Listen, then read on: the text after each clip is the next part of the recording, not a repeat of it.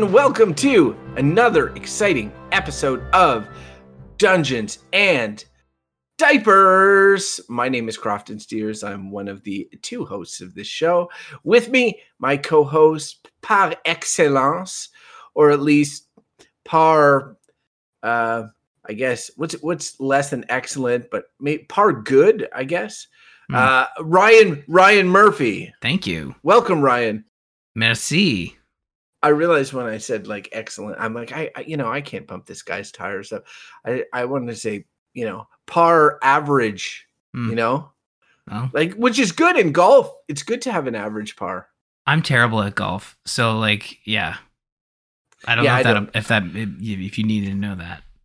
I think I would like to play golf again or try it again. I feel like maybe I would like it more now that I'm older and can do less other fun things. Oh, Golf Slam. Yeah, Golf Slam. Or you could try to win a Stanley Cup, and then you could get really good at golf. Cause golf is like, I'm really bad at adult things, like things that are associated. Like I don't drink, so I don't have beer or wine. So that's like an adult thing. Golf is like an adult thing. There's not many kids that play. And then when it's like, oh, hey, let's get sushi. I hate sushi. That's like an adult thing. Like I'm like a giant kid in Arrested Development. You're going to get comments for the sushi. Look, I mentioned I didn't like sushi, and that would explain why you were very quiet in our Discord chat, our group chat about sushi.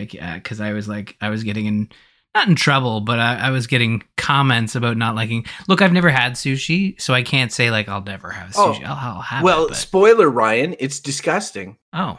If you eat seafood, if you eat seaweed most of the time, then you'll have no problem eating. Like if you told me, hey, Crofton, you want to eat this food? I'm going to wrap it in seaweed. I would be like, well, that already sounds not super appealing. Don't worry, it's raw fish. I'm like, okay, well, I'm out. I will say though that, I don't know, like, I feel like my brain is stopping me from enjoying sushi. Like when I have it, I literally gag. Even the vegetarian one, I'm like, I'm almost gagging.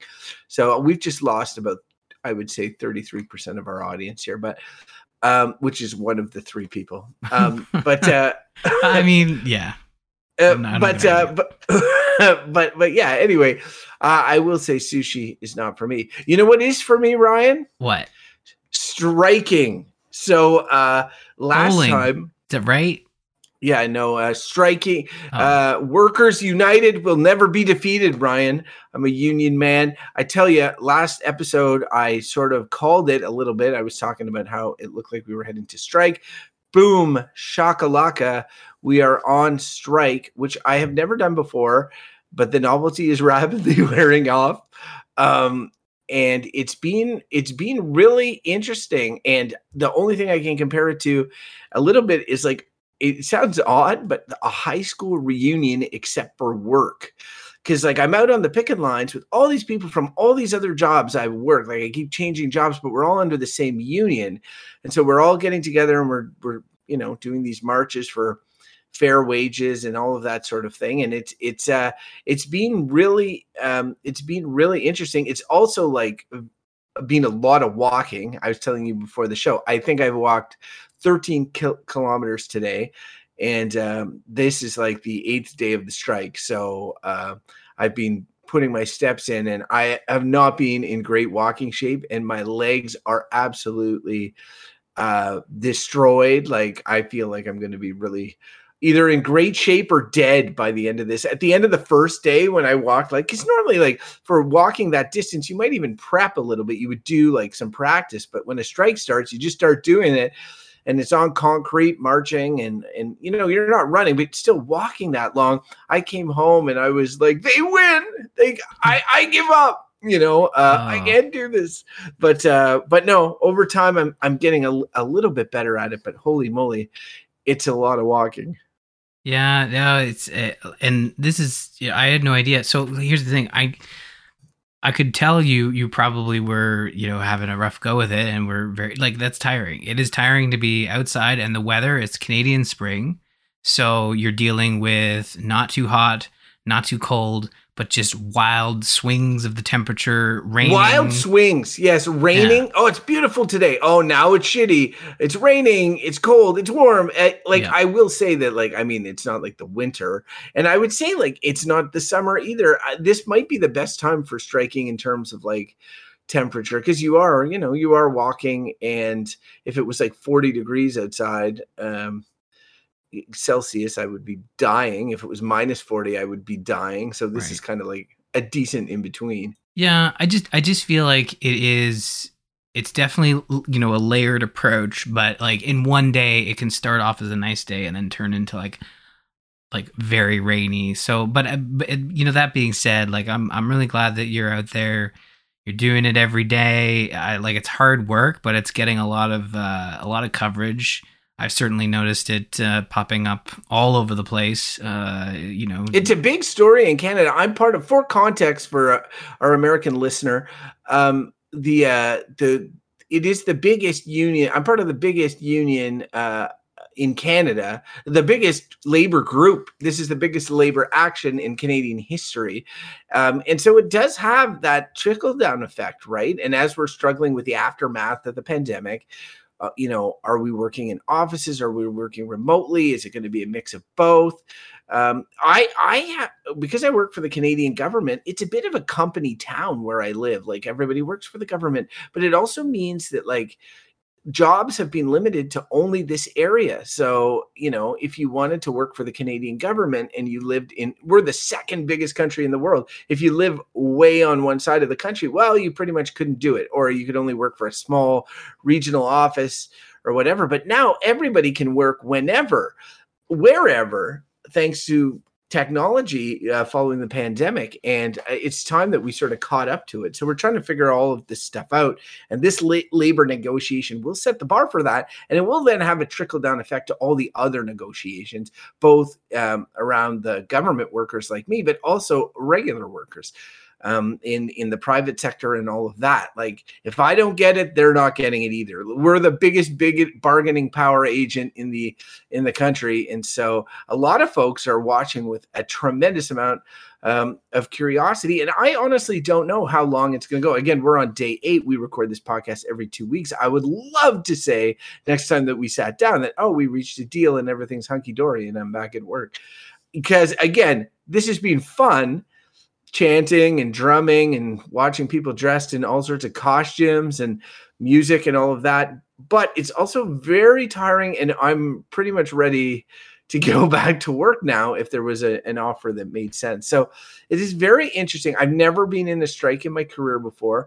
I know people have strong opinions about labor and unions one way or the other way. I definitely have strong opinions about it. I think the union movement is responsible for a lot of the benefits we enjoy today, from everything like maternity and paternity leave to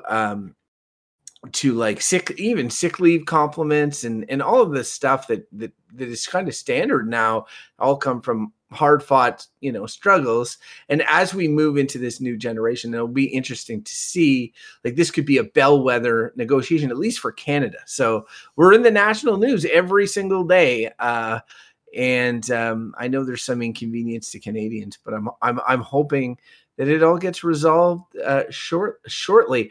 There was something very interesting that happened to me related to the strike. I'm going to save for the diapers. So that's a little tease for, we normally lead with the dungeons. We'll do the diapers after, but yeah, there's something, there's a funny story. I have, I'm a national celebrity, Ryan. Well, We'll talk about that later.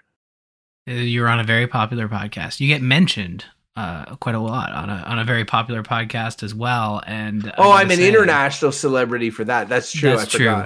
That is an international sensation, which brings us to this fun little segment. What about what's his name? Crofton? Crofton. He's got something.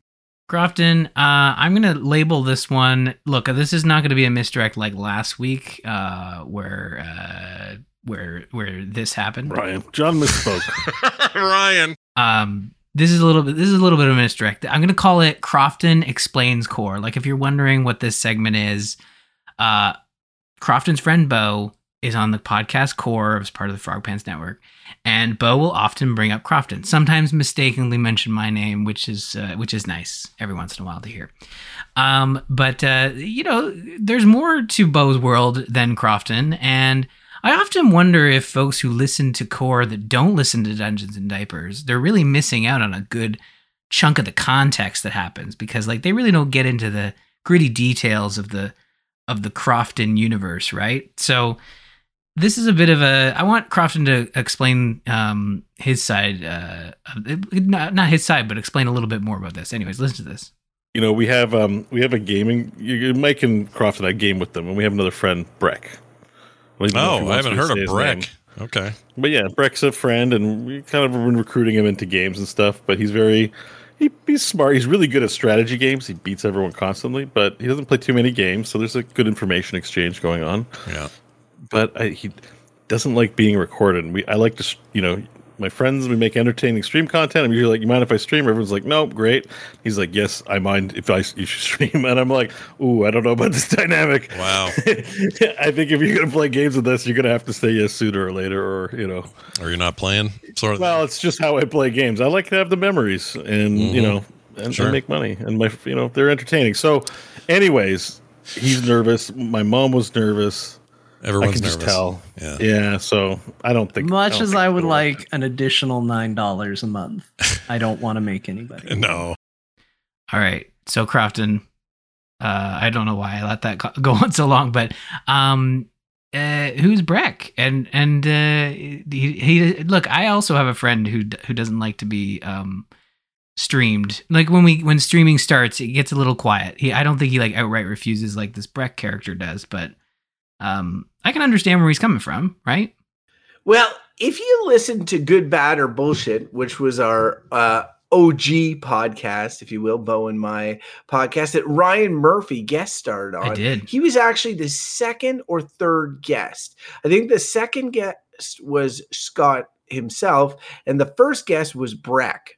And we did an episode with Breck way back when, and he's just like one of the friends that you're hanging out with, jovial guy, has great, interesting opinions. You just think, wow, this guy would make a great addition to a podcast or something like that. But you put a mic in front of him, and no, he doesn't want to be on the record. And I will say that he is a lawyer, and I think lawyers are very mindful of like having their words recorded or ever, they want plausible deniability in all things, I think, partly. So it is very interesting, because it did surprise me as well that he's like, oh yeah, I'm not big on the streaming. Let's just play. I did laugh in that clip hearing Bo explain for the memories, like I want to stream it and keep this stuff for the memories and also the money. It's like, yeah, it's clearly the money. I have a hard time thinking that Bo is sitting there being like, let me go through my memories, but let me go through my stack of money. But yeah, anyway, Breck is a great guy and is our fourth, but he is being very busy because of the lawyer thing. And he's just done a career shift, and that career shift has made it so he's available to play with us again. And so, both video games and board games, and it comes with that struggle. I'm sure Breck would have really appreciated both Bo and I airing his entire story on our respective podcasts. Luckily, he will never listen to them. Yeah, I do find it kind of funny as I'm listening to it. I realize I'm just contributing to his fear. So he guessed it on Good, Bad, or Bullshit. How did you manage to convince him if he didn't like to be recorded? Because I would feel like if he got a topic, because it was randomly generated, right? Maybe I'm conflating memories here. Like, I'm just trying to think, did he just flat out refuse, or did he do one with us and then it was like just really awkward, and then we didn't do it again? It's one of those two. I thought it was something about sports and that he did it. He did that one. I'd have to go back through the archive to be sure. But either way, came up with GBB back in the day as well. Cool. Well, there you go. I mean, hopefully, I understand Bo likes to stream games. It doesn't bother me. I don't mind if he's streaming, but this isn't me just begging for an invite or anything, but like if you do drop Breck, there's always that option. But hey, I will just say that it is a larger esoteric conversation that people should be having a little bit with their friends and stuff. There's streamers and there's people who don't want to stream, and everybody has a set amount of free time. So if your friend wants to stream and you don't, like, how does that work? Like, I think it is an interesting topic that's becoming sort of more prevalent, especially like, the reality is that if we stream a video game, like a 4-player video game, and Bo is doing the streaming on his end, what does it change for me? Really? Not much. Like my curmudgeon-y friend Mike, who hates everything to do with this stuff, still doesn't mind because it doesn't really interfere with him, except that every once in a while Bo will interrupt us and say, thanks for the sub, Hyper Bunny 67, Yeah, I don't particularly like that aspect of it because it's hard to know when it's about to happen. Right. But like that's not it is what it is. I understand going in like that's what's going to happen, but sometimes you can be mid conversation, and depending on who you're streaming with, I've seen it on Twitch streams before, right, where it's like they're mid conversation and they stop and like, oh, thanks to such and such a person for contributing 300 bits. Sorry, what were you saying? Right, exactly.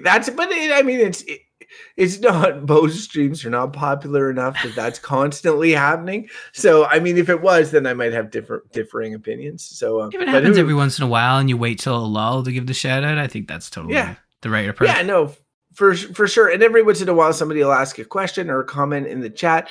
We try to avoid, like we were playing Sea of Thieves together, or whatever. We try to avoid spoilers, like somebody telling us the answer to a puzzle. But sometimes the chat, Bo's like, oh, there's somebody in the chat that's saying we should look around here or whatever. And I appreciate that a lot because it often saves us a bunch of time in those types of games. So, I mean, there's definite benefit for it, but we're all comfortable with it. Whereas, I can see a situation where your friend is not, and having that conversation beforehand is important. Yes. It is just interesting. And as kids get older, like streaming with your kids, like what is acceptable? Like you're providing consent for them. Like if Gwen and I were to play Sea of Thieves multiplayer and I'm like, oh, I'm going to stream this, Gwen. And, oh, she would probably say, oh, yes, absolutely. But would 18-year-old Gwen appreciate that? Like, I don't know. So it's just it's a very interesting topic, I think.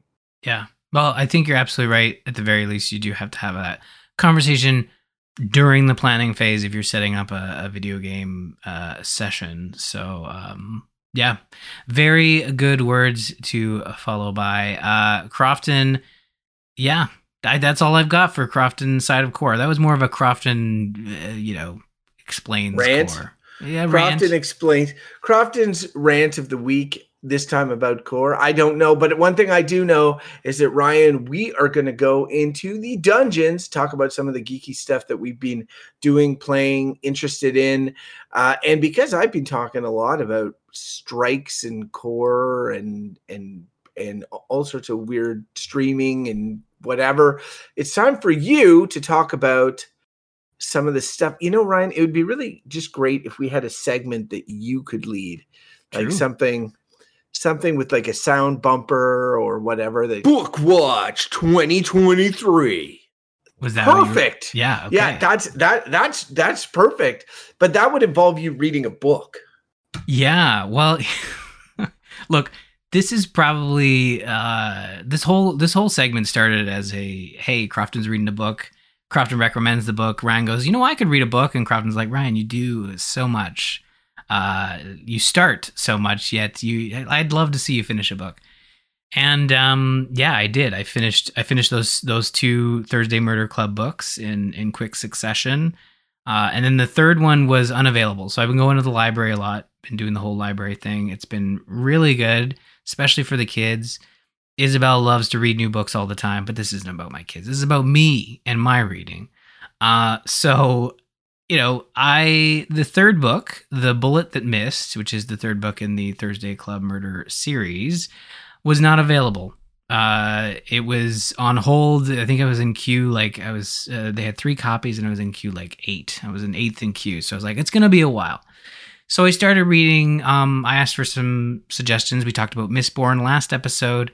I had to pass on Andrew Weir's follow-up book to The Martian. I had to drop that one. It came up in queue, and I was like, I'm still reading Mistborn, not even halfway done. It's a lot. It's a great book, but it's not as light and fluffy as Thursday Murder Club, even though that book very much deals with murder. But there's just, Crofton, there's something about it that's just, it's weird to describe it as comfort reading, but it's just so jovial and funny. And oh yeah, it's the analogy that I always draw is to Only Murders in the Building, right? Yeah. And to Knives Out or whatever. Like there's murder in those things, and cozy crime, cozy murder is kind of a thing, and this slots in right into that genre, which I incidentally, all of those things that I mentioned, I am into. And so this book series just is exactly one of those. It's sort of like cozy, but also murdery. Yeah. And it is funny, like getting these books from the library. I kind of agree with you, Crofton, that it is a series that I honestly wouldn't be opposed to owning and having on the shelf one day, because they are such easy reads and just very fun reads. And honestly, like I almost wish I did own them, because I'd love to lend them to my dad, who would love them as well. And I have recommended it to them, to my parents, and I don't know if they'll go seek them out, but I think they would really dig it. Anyways, the third book came up in queue. I got the email. I was like, oh, that was fast. And I thought, well, how am I going to do this? I'm not even close to finishing Mistborn, but I don't want to lose my spot in queue for this book, because the fourth one's coming out in September. It's been incredibly popular. There's a huge queue behind me as well. So if I were to leave the queue and rejoin, it would be probably summer before I got around to it. So I was like, you know what? I'm just going to get to a good stopping point for Mistborn. So I think I finished up to part 2. Again, it's a very good book. It's just, there's a lot more going on in it, and it's a little more heavy than the Thursday Murder Club stuff. So I paused that one, picked up Thursday Murder Club, and I really haven't been able to put it down. I've had it since the weekend, and I'm already like 100 and so pages in. Like it is such a third book. Yeah, it's such a quick, fun read. What's the third book called? The Bullet That Missed. Oh, right. Yeah, you've got that one. You're on it right now. How far are you into that? Because you had started reading after Mexico. No. I never started reading it. I finished the 2 that I bought, and I would have to buy that one or take it out from the library, and I have not yet. So that's what's so funny, is that you've like not only lapped me, but now like you're moving into like you'll finish this book before I start it, and then you will finish Mistborn, and like you're putting your reading chair to some use, Ryan. Well, I gotta say, like these, we're gonna talk about it in the diapers a little bit. I've kind of introduced. We've been trying to work with Caden on some stuff, and we've introduced some after-school activities out of the house for just him, to kind of give him some Caden time. But it's really put like a lot of. It's made my evenings very busy, and basically just running around a lot. And honestly, I'm like tired by the end of the day. Once the kids are down, I'm just exhausted and so tired. I'm not really even interested in playing. I'm too tired to play video games, even when I have a game that I'm thoroughly like looking forward to finishing right now with the Horizon DLC and some other fun indie games as well on the Steam Deck. But it was nice Tuesday night. Like just I sat in the chair, and Ashley had her book, and she sat on the couch, next to me, and just we read for like a good hour and a half until Ted Lasso was posted on Apple TV Plus, and it was a really relaxing evening. Today I had a very busy day, and I was saying to Ashley, I'm just so tired, and I took 5-10 minutes to sit in the chair and read a chapter, and the chapters are very short for the Thursday Murder Club books, which I love. They're so bite-sized, and I read like 3 pages, and I'm like, I feel better already. Like just I'm not as mentally exhausted, and I just feel like I needed that like recharge, even if it is just like 5-10 minutes. It's been so good.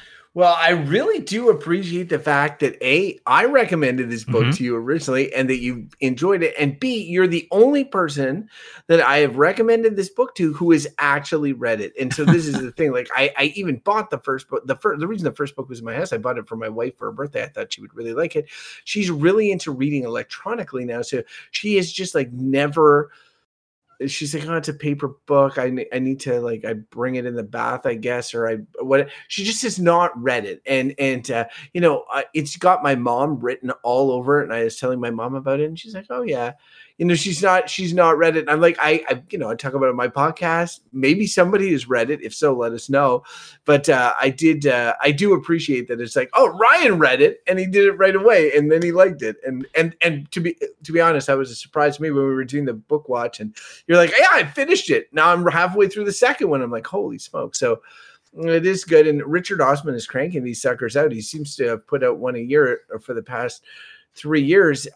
Ryan, I'm assuming, perhaps incorrectly, the quality of this one is probably similar to the quality of the first 2 books. Yeah, I would say it's closer to, it's definitely closer in sort of tone and feel to the second book.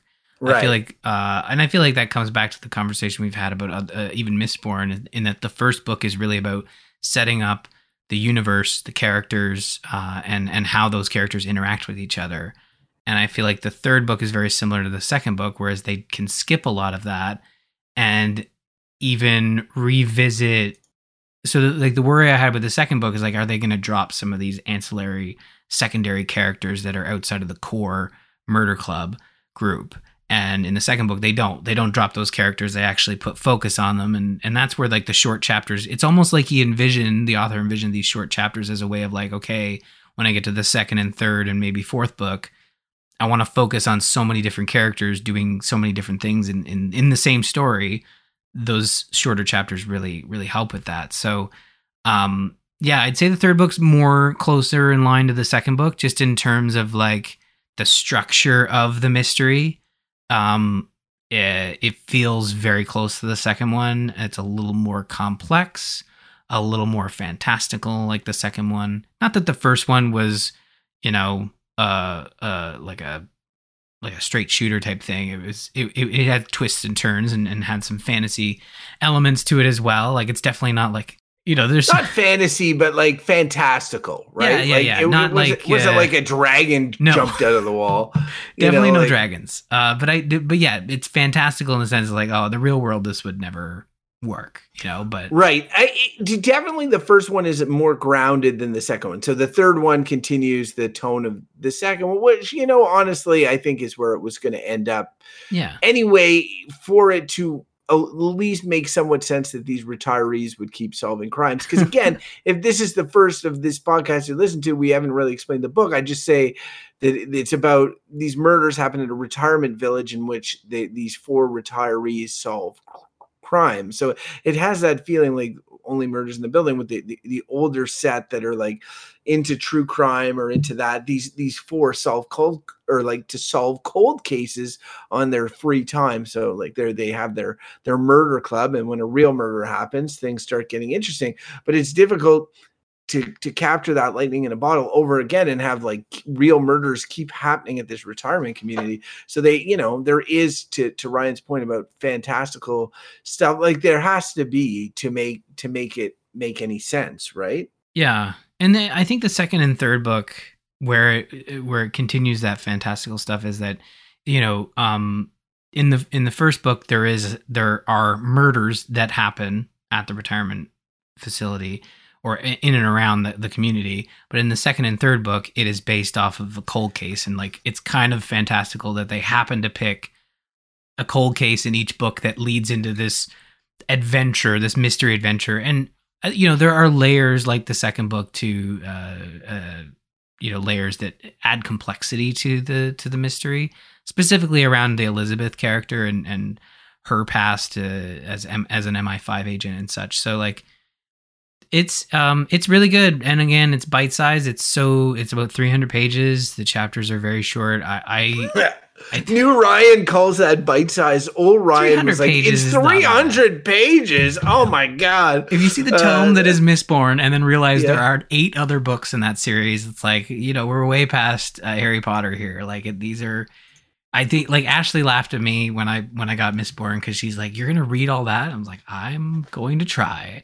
I'm going to try. And luckily, the book is from 2008, so no one's clamoring for this one. And that was the other thing. When I was checking out at the library, and I had reserved it, and I had opted to check out with one of the librarians, the guy working at the desk, and he's like, "Oh, just so you know, this is a highly sought after book, so you have to return it for 2 weeks, or in 2 weeks, as opposed to the normal 3." And I'm like, oh, so I have to read this in 2 weeks, and like I can't renew it. Renew it meaning if you can't finish it in time, you can kind of get an extension. And he's like, yeah, you can't renew books that have holds on them when there's a queue in line. And I'm like, oh man, that's the whole point of holds, Ryan. I know, but like now I have to finish it in 2 weeks, but I'm not worried because like I sat down like 2 evenings and cranked out a third of the book. You're gonna finish it, but like let's just not put the next Mistborn book on hold, if you know what I'm saying. No. But speaking of things that are very, very long, I am in this weird spot where I guess I finished Midnight Suns, and we talked about that last time, and then Zelda is coming soon, and there is like some big games coming out right now, like the Jedi Fallen Order 2, or I forget what the name is specifically, but it Survivor just came out. Good reviews. I'm sure I will love that game. Do I have the time to play it right now? Not really. Like maybe if I wasn't playing anything else. But what I remembered is the reason, and Ryan helped me with this, the reason I picked up Midnight Suns was because I was in the middle of God of War Ragnarok and just needed something different, and then got swept away by Midnight Suns, which again is a fantastic game. But I decided to go back to God of War Ragnarok and see it through. And I am liking it much more this time. This time, it is hilarious because I had felt kind of from the beginning that this game could have been released as 2 games. Like they could have had a God of War trilogy, and I'm sort of making it a trilogy in a way that I played the first, I want to say half of it, but it might not have even been half. And then I took that break, and now I've gone back and I'm playing it again. And picking up where things left off and being like, oh yeah, okay, I remember what's going on here. And there was a long-time listeners may remember, I was really struck by, like, there was a very slow 2-hour scene in the first half of the game that really slowed things to a halt for me. And there's none of that later in the game and where I am now. And I'm looking at guides in the sense of just seeing how many chapters are left. So I know that I've got maybe like 3 chapters left. And things are coming together. And it's good. Like it plays well. It's really fun. Clearly a lot of love and care was put into the game. It's a lot of game. And I mean, it's also the story meanders in many ways, whereas the first one is a very specific journey. This one is like you never, there is a flow to it in a hub area and all of this, but it changes a lot. There's a lot more characters, a lot more things. There's more pairings. It's not just Atreus and Kratos like in the first game. Both characters get paired with other characters, which changes, the dynamic throughout, constantly fluctuating dynamic. And yeah, it's really, really good though. Like it's a really, really good game to the point that like, I rethink about those Elden Ring versus God of War Ragnarok conversations from last year, which is the game of the year. And I see how it's so funny because like one, God of War Ragnarok is like the perfect representation of the type of game that it is, like that polished, action adventure game in the large world with lots of secrets and puzzles, but also fantastic combat system and all of this. Elden Ring, the sort of more like open world, Breath of the Wild-esque exploration, gameplay focused game.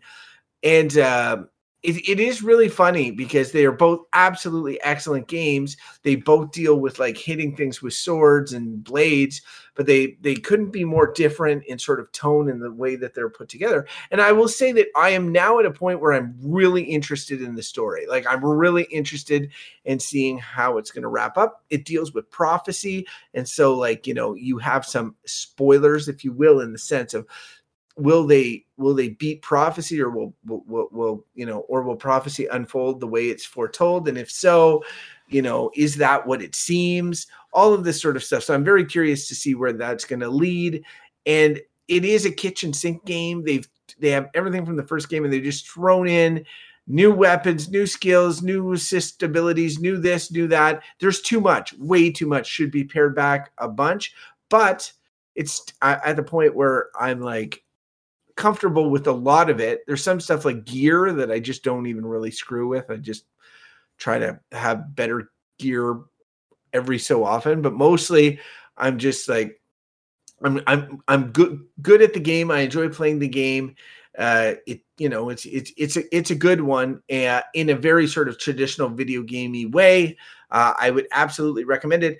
For me, like when I see the new Jedi Fallen Order game come out, Jedi Survivor, I look at it and I'm like, that looks a lot like God of War Ragnarok. And I'm like, I wouldn't want to go from God of War Ragnarok to that game, or from God of War Ragnarok to Horizon, because they're just too similar in the way that they're constructed. I feel like I need a palette cleanser afterwards, but I think I'm going to remember this game fondly, and it's pretty damn cool. So you already know that, though, Ryan. You were a big fan of it. Yeah, no, I loved Ragnarok. I thought it was a really solid follow-up to one of my favorite PlayStation 4 games. And I know there was some criticism for it, and I think that, not for my opinion, but just for the game, in the sense there was some meandering sections. And for me, look, I'll admit, like, it was a bit like the segment that everybody points to is the middle chunk where I think it's been long enough where you're controlling Atreus and you're sort of getting a good extended, I wouldn't even call it a lore dump. It's more just like, it's a slower period of the game. And I know that can be jarring, but honestly, like I try not to rush through games. I sometimes I will to kind of meet a deadline for Gamers In or something, but I really felt with Ragnarok, there are certain games that I get where I'm like, look, I don't really care how long it's going to take me to finish this. I'm just going to enjoy every moment of it, because we get these games in this instance, it was every 4 years or every 4.5 years. So I'm like, I'm going to really enjoy it. And if there's a slow period, I love all these characters. I like where the story's going. I'm cool with this like hour and a half segment where things have slowed down a little bit. Because you know what? There are so few moments in that game. And you're right. God of War, very tight experience, very quick.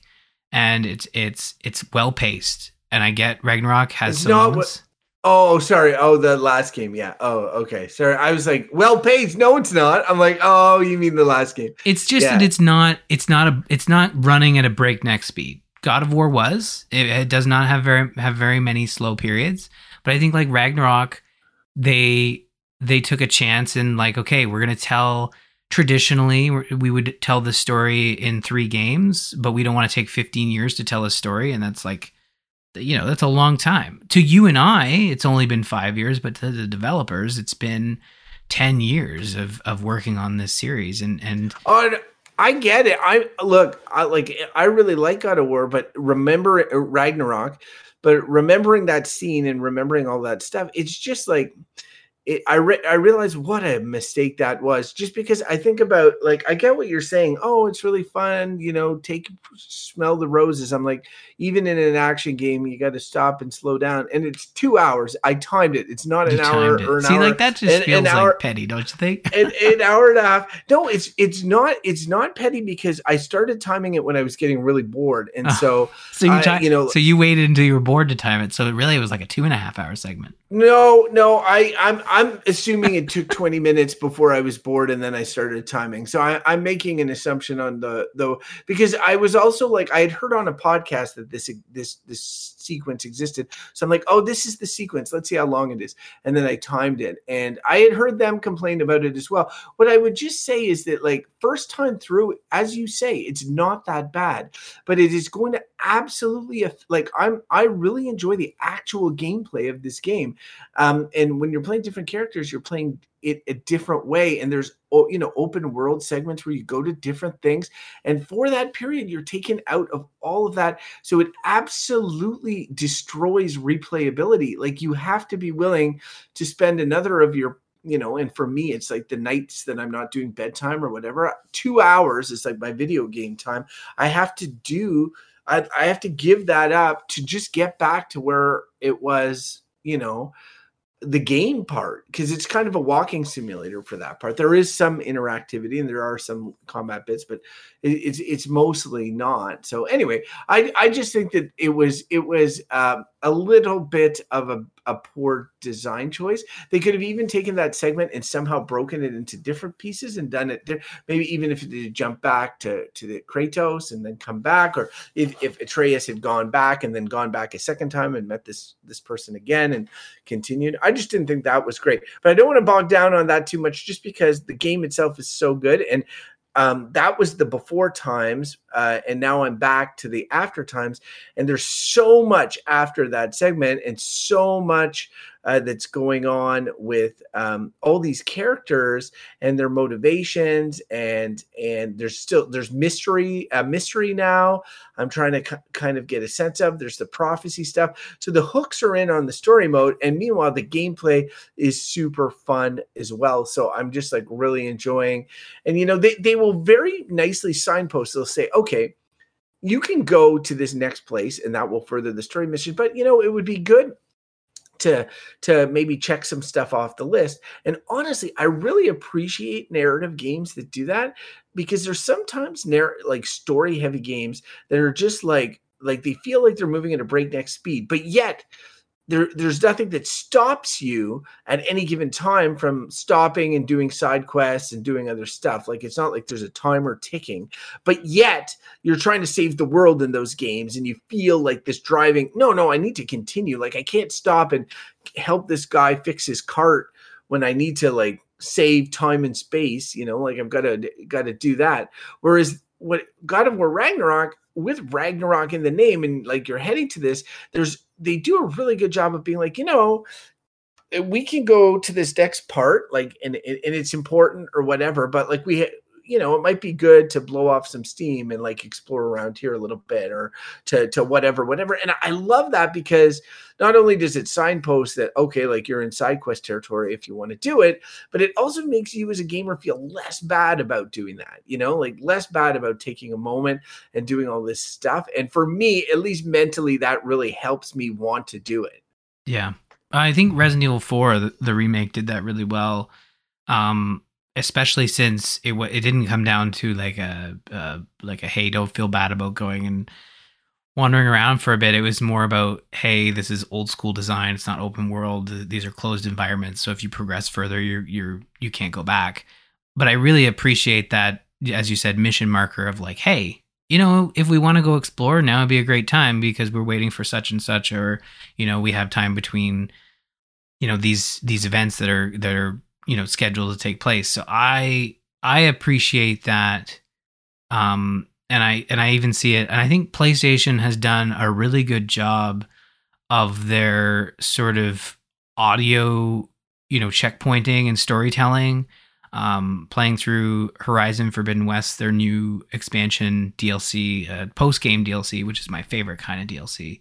Burning Shores, there are a lot of these, Aloy is famous for talking to him like a lot. Like she will, even to the point where characters will comment of like, oh, you're talking to yourself again, and I think that was one of the criticisms laid at the second game, is that they've given Aloy a lot to say about what she's doing, to the point where if you get stuck on a puzzle, she will like, I wonder if I do this, this, and this, will I solve it? And it's like, yeah, you just gave me the solution.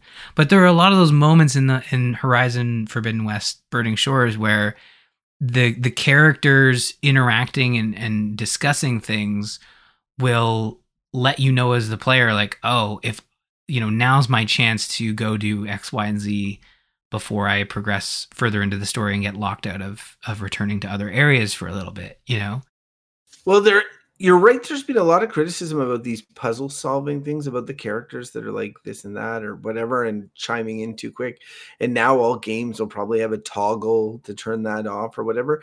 But I will say that, like, the puzzles in God of War are like, just like, take a breath puzzle, like try to figure it out a little bit. They're not like rocket science. And honestly, if you were with another person, they would be like, oh, maybe we could do this or that. Like, it feels like it didn't bother me to the extent that it's bothered other people. Though I do feel like I'm on a timer to get through this game. Like, I'd like to get through it. I'd like to play the extra content. I'd like to really feel like I got my fill of the game before Zelda is in my hot hands, Yeah, that's true. Yeah, Zelda's like what, 2 weeks? Yeah. No, wow. It's 2 weeks. So I'm just like, for me, it's God of War Ragnarok. Then it will be Zelda, and that's as good a seg as any. I don't know if I'm alone in this, Ryan, but I have been, as the like, it's been a mystery, this Breath of the Wild 2 game. Like, they've not shown much throughout its development cycle up until recently, where they've had some trailers and then they had that whole demo by the game's executive producer, and now they have some hands-on with the game's media, and that's coming out like today. People are talking about it, and every time I hear more about this game, I get a little bit less excited. And I know that for some people, I think they're getting a little bit more excited. And I think it really divides into two types of people, because, like, I would talk on the show about how I played Valheim with Bo and Mike. And we would have our like village and stuff like that. We would all have our jobs. And Mike liked to build stuff. And I liked to go out on adventure. And I would go out and I would, hunt or bring back stuff or, push things forward. And Bo would dabble in both. But it feels like the Tears of the Kingdom really feels like it caters to the building person. Like, and while I'm sure that there will be adventure and stuff to do, like the idea, it almost looks like it wants to be like an Incredible Machine type game, like where you tinker with these things, you put these things together, and there's all sorts of craziness that results from that. And I have to just say that I don't find that very interesting. In fact, I much would prefer a handcrafted world with like puzzles that there's kind of like only one way to solve or whatever, and that you've solved the puzzle. Not that you're going to hack it out or do something different with it. So I guess my enthusiasm is dampered. Do I trust Nintendo? Yes. Do I expect there's so much more to this game than what they showed us? Yes. Do I think that the crafting and stuff is the core of what it is? I do. I think they wouldn't have led with it if that wasn't the case. And that makes me a little bit like, for me, and I'm not saying like for other people, they're probably more excited. I listened to a podcast where all three of them were just gushing about it. And they're clearly the people that like crafting and video games. I just happen to not, I just want to I don't want to stick a mushroom to my shield or a rock to my thing and look goofy, walk around, look like a giant goof. I want it to feel like I'm on a traditional adventure with a sword and a shield, fighting monsters and stuff like that, in the way that Breath of the Wild kind of felt. So it just feels like it's to me, some of the crafting turns Breath of the Wild into a little bit of a joke. Like, like I'm sure there'll be all sorts of memes and videos of people looking friggin' ridiculous. Like when they put a pitchfork on another pitchfork. Oh, look, it's a super long thing. Double pitchfork.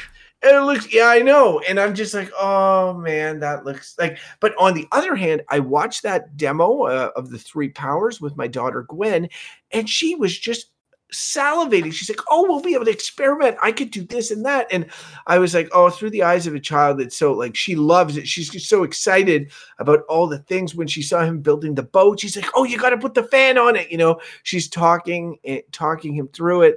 And I was just like, oh, wow, this is going to be great for her. It's just, I guess, like, I'm a little sad. For me, it takes so long to make these Zelda games. Like, when's the next time that a Zelda is going to come out that's more sort of to my style? And you know, I'm hopeful that I'm proven wrong, that I'll start playing and I'm like, no, this is really like all the things I loved about Breath of the Wild, plus these other things, you know, and it very well may be. I'm at a point now where every time they show me something else, I'm a little like, oh, I don't know about that. You know, How do you feel? I'm excited for more Zelda story, and I think for me, I trust Nintendo to put the tools in the game. I think Breath of the Wild, so outside of a couple mechanics in Breath of the Wild, specifically the weapon breaking that a lot of people latched onto, and for good reason, I totally get it. But I didn't find that the components in the game ruined the fun and ruined the discovery and ruined the story for me. Like, I really enjoyed it as a Zelda game. It was missing some traditional Zelda stuff, but it had a lot of other fun to it. I didn't feel like I had to really, you know, get into the quirkiness of like the sandbox of Breath of the Wild. And it feels like they yes, in the marketing and very much in the design, they're leaning into that quirkiness, building more of a sandbox, introducing crafting, that sort of thing, fusing, what have you.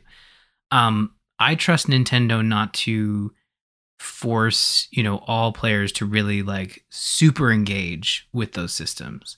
I think those systems are there and you'll have the freedom to explore and experiment with them, but you're not going to have to dive super deep to complete the game. It's not like, okay, you have to be able to design a wacky machine here in order to defeat Ganon. I think there is going to be a lot of traditional Zelda stuff, and I think they are leading with the crafting, because it's the most unique thing about it. I think it is very much a sequel to Breath of the Wild. I think, like, you know, Nintendo doesn't do sequels to Zelda games, and when they do, they always try to set them apart. Looking at Majora's Mask, you know, Ocarina of Time, very much a sequel, but had like a very different mechanic that set it apart. You know, and they leaned into that. They leaned into the 3-day system for Majora's Mask. So I'm with you. Like, I'm not like super keen on the fusing and crafting. I think it's cool that it's in there, and I will engage with those systems as needed. But I'm not going in and being like, man, I can't wait to design like a fan rocket, you know, pitchfork gun. You know, like, oh man, I can't wait to see if I can. I'm just gonna play the game and build some stuff that's needed, and you know, I'll experiment here and there with stuff. I saw there was a clip. The guy attached a fan to a shield, and he was able to like blow some of the enemies off of buildings while fighting them. Like, I thought like that was a really interesting moment, and it's that creativity in the moment that leads to those oh man, this happened type thing, you know? Just like medieval soldiers did in the olden days. They had they giant fans on their arms.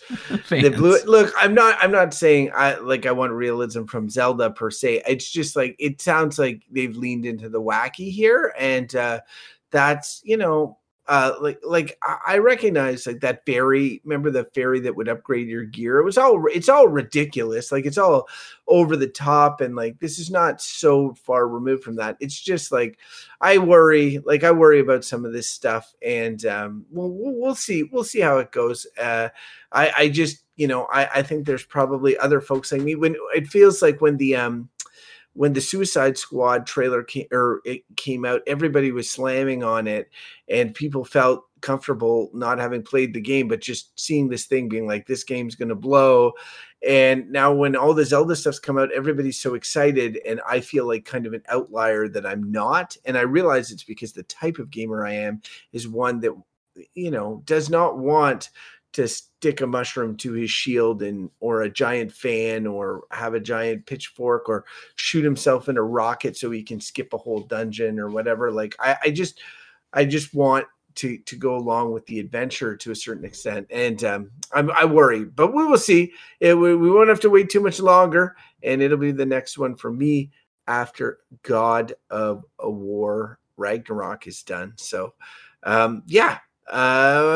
Ryan, did you have anything more for the dungeons, or did you want to head into the diapers? I am ready to talk diapers. All right. Well, I will not leave anybody on tender hooks any longer. I am a national celebrity in Canada, as anyone who is on the national newscast for 10 seconds. 10 full seconds. No, would be, Crofton, I've got the counter here. It's 20 seconds.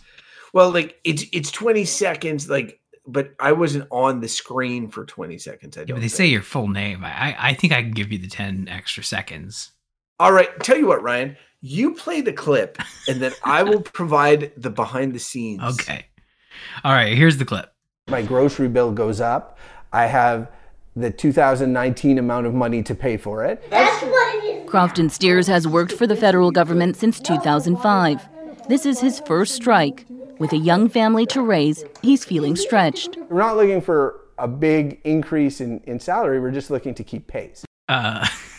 It's just, was that 20 seconds? It's 20 seconds. I know it doesn't feel like 20 seconds because we played the 60 seconds of another podcast at the start of the show, but right. I feel like this is I should isolate this for future episodes here. This is his first strike. I just look, first and foremost, I'm not making fun of the narrator. I think CBC, whoever was doing the news narration, I love her voice on all of her casts. They're great. But it's such an iconic voice. But it when you listen to it or outside of the context, it sounds like she's talking about you getting in trouble. I don't know why that just hit me funny, but I shouldn't laugh. This is serious. No. It's who was it? My brother also made a joke about like that his first strike. Oh, how cute. He was. But yeah. So, what is this, and how did it come about? If for any listeners that follows me on Twitter recently, they would not be surprised to know I am not tweeting about anything except labor strife, which is probably annoying, and I apologize. But I will say there's a lot of people that have an appetite for it, and I put out a couple of tweet threads that got some traction on the Twitter. It turns out people still use Twitter, blue checkmark or not. And CBC reporter, CBC's our national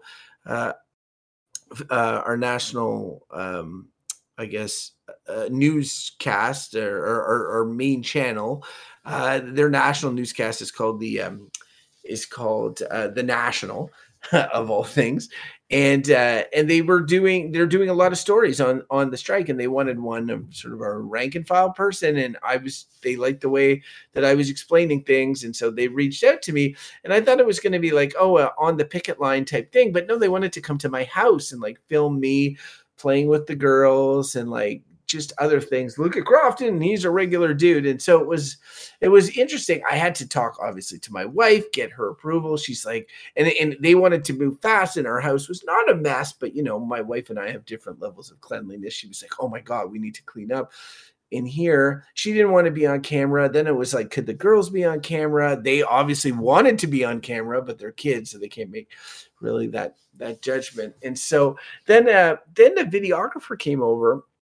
And it's just super funny, Ryan, because my exposure to journalists and a lot of this are from movies, where the pushy journalist is there with the videographer behind them holding a camera, and they're holding a mic out saying like, do you have any comments about this? So they are the extroverted person, while the videographer is often the introverted person. What is funny is in this new world we live in, the videographers often have to go by themselves. And so like this poor guy, like from CBC, was so introverted, like we're not like, he was just, hey, I'm here to film you and all this. And so he's got to set up his he puts up a light, like a big light and a big camera, and like, you know, in my living room, and is getting ready to film me. And then he takes his phone and he tapes it to the pole that the light is on. And then he FaceTimes the journalist who is in Toronto, which is 5 hours away. And she's just like on this little phone from her studio asking me the questions. And then he films me in my house, right? And then they use that for the newscast. So it is just very interesting. And meanwhile, Gwen, who wanted to watch the whole thing, obviously, was on a chair or on the couch behind the FaceTime phone, making goofy faces to try to distract me the whole time. I wonder who her father is, honestly, when you really think about it. Yeah. And then after that, there's B-roll shots. Can we get a shot of you working at the computer? Can we get a shot of you playing with your daughters? You know, and all of that sort of stuff, right? So he did, can I take some photos for the web? We might use some of this on radio. It might be blah, blah, blah, blah, blah. So there's a lot of that. And they did a written article with a nicer photo of me. I come out like I'm all fat faced on TV. Camera adds like 35 pounds or whatever. But the photo looks good. I was like, when I was on the website of the CBC, and I have all the sorts of relatives and people being like, I saw you on the news, which is really, really fun. And it's just like, it's an experience, right? I'm supportive of the strike. I feel like I did a good job in terms of like that one soundbite they used and what they put in the thing, the footage with the girls was good. So in the end, I think that I helped the strike effort by doing this. And, you know, like it is always a little bit nerve wracking, not just being out there, but, you know, I work, my bosses are on the other side of this, right? Like they're on the other side. So anything I do, you know, once this gets settled, like I'm assuming that a lot of them are in my corner, but they can't say that they are, because in the end, it's up to the political side to make a deal. But, you know, it is one of those things where you're like, I'm putting myself out there in a kind of a vulnerable position in the hopes of moving the ball forward for the striking workers. But yeah, the whole being on the news, the national news too. I'm also like my fellow colleagues sometimes get interviewed at the picket line. Like, and this guy was like, man, I'm going to be on Ottawa News tomorrow night. They're going to use a clip. I'm like, oh, the local news? That's nice. Call me when you're on the national news. You know, like I'm now a news snob, if you will. Like I'm on, you know, Ryan, I'm on the Core podcast and the national news. I'm like an international celebrity at this point, and it hasn't gone to my head at all. No, definitely not. I would not ever expect that to happen. I have a couple questions, more out of curiosity, and like in terms of like being on. So when you were asked to be on the national news, they discover you just through like because I know you had a lot of Twitter threads that you said were kind of, you know, and I read them all. They were very well done. Did they kind of pick up on you on those, or was it actually from the picket line? No, it was from the Twitter. It was absolutely from the Twitter threads that cool. So yeah, it is one of those things where it makes me worried sometimes, because like Gwen is 8, it's still a ways where I'm still in that blissful world of no social media, but now she knows that social media got me on the national news. You know what I mean? She knows because she's heard me explain it. She's like, so you were like, she wanted to know exactly. I was like, well, you know, I wrote these things and they got, you know, the reporter reached out to me. And so she sees the cause and effect there. And it does make me worried about social media in the future. Like her being like, well, I'd like to be on this. Like it clearly has benefit, you know? And so anyway, that's the thing that I don't like, because clearly the only reason this story happened was because of my use of social media. Right. Mm-hmm. Okay. And did you have to like clear being on the interview, like with your union rep, or how did that work? It's funny. My mom, bless her, asked me, "Oh, do you need to check with your boss beforehand?" And I was like, "Mom, I'm on strike. I'm like, I have no boss. The whole point is that I'm like, not working right now. I'm saying you need to pay me more money for me to work. And so, but she's like, well, the union people then. And I'm like, look, I am a member of the union. I can do whatever I want in that regard. Like, I don't need to check with them. If the union vetted all comments or whatever, then that would be like, what is it? What's the opposite of, like an autocratic union, like a dictatorship almost. Yeah, I'm sure. I'm just more curious. No, it's a really good question. I think don't feel bad about it. I would just say, like, if I was uncomfortable, let's say I had this opportunity and I was not a big loudmouth that had his own podcast, right?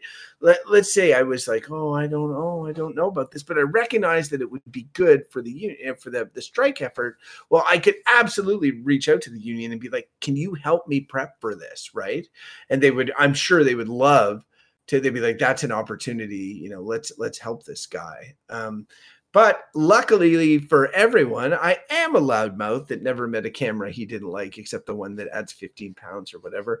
And so I was more than happy to do it. Right. So, but yeah, I did not have to check with anyone, but I will tell you, Ryan, it felt so weird because I work in communications. I'm used to having to check with everyone about stuff like this. So to be in a world where I don't have to check feels so weird. You broke my rule when it comes to work. Is like never be the cause of a headline in the news. So, but I think this was for a good cause. So I think you did very good. All your Twitter threads are really good, and your interview was fantastic, and the article was really good. So you're much braver than I. I don't think I would have been able to. I don't think I'd be able to do it. Like I would definitely be doing the, the strike line and all that stuff, but I'm not sure I could do an interview, even though I do a podcast. No, I know it absolutely. It comes from a place of comfort and insecurity in my position and all of that as well. And not everybody feels that, but I know from a lot of the people I'm striking with, they treating me like a conquering hero. For me, it's not hard, but for them, it would be hard. So I absolutely appreciate that there's a benefit in doing it. But I was never worried about it. I'm never, but I say never, but like I had said 5 minutes ago that I did think about it a lot. I was sort of trying to prep my key messages, but they kept changing the story a little bit. They're like, oh, the new angle is going to be X or Y. And if it hadn't been CBC, our local broadcast, our national broadcaster, I wouldn't have done it, because the reality is that, like, and to our American listener, I would say we have like who's used to the binaries of news media being really biased. Like one is liberal or one is conservative. And like they're going to play gotcha with your quotes and all of this, CBC is pretty down the middle, but more leans towards my point of view generally. And I talked with the reporter about what the angle would be beforehand. And she was very, she's like, this is what it was going to be. Are you comfortable with this? And, I'm not like a figure, like a prime minister or whatever. I'm just like somebody that they're using to humanize the strike. So if I'm not comfortable, then she's not maybe doing her job. And so she did a great job of making me comfortable. And I didn't get to vet the story. Like I was like, oh God, what quote are they going to use? Because I did a 40-minute interview, right? Like, and they used 10 seconds of it. So 20 seconds if you're Ryan. Yeah. Yeah. And so hopefully the strike continues to, hopefully it goes well. I mean, I know there was like progress. I've been kind of following it, and I know there was progress in the first couple days, but it seems like there's been a bit of a, I don't want to say stalemate, but a bit of a pause in progress. So hopefully things go well. Although, hey, here's the local news right now. I'm just looking at CBC. The local news right now is striking federal public service workers fined for barbecue in front of the Prime Minister's office. So, oh yeah. So they don't ever find the truckers from Truckageddon or whatever that had to be they had to have the emergency act and to get them out. But yeah, striking workers. They have a barbecue. Let's find them. Thank you. Yeah, very much. But what's the public like? I haven't really been I've been keeping up on the union side of it and the strike side of it, Right. but what's the public's sort of perception of this? I think it's still pretty, like, I'm sure if I were to ask my father-in-law about it, he would have a not so flattering opinion, but I wonder if, like, are the public kind of understanding of what's going on here?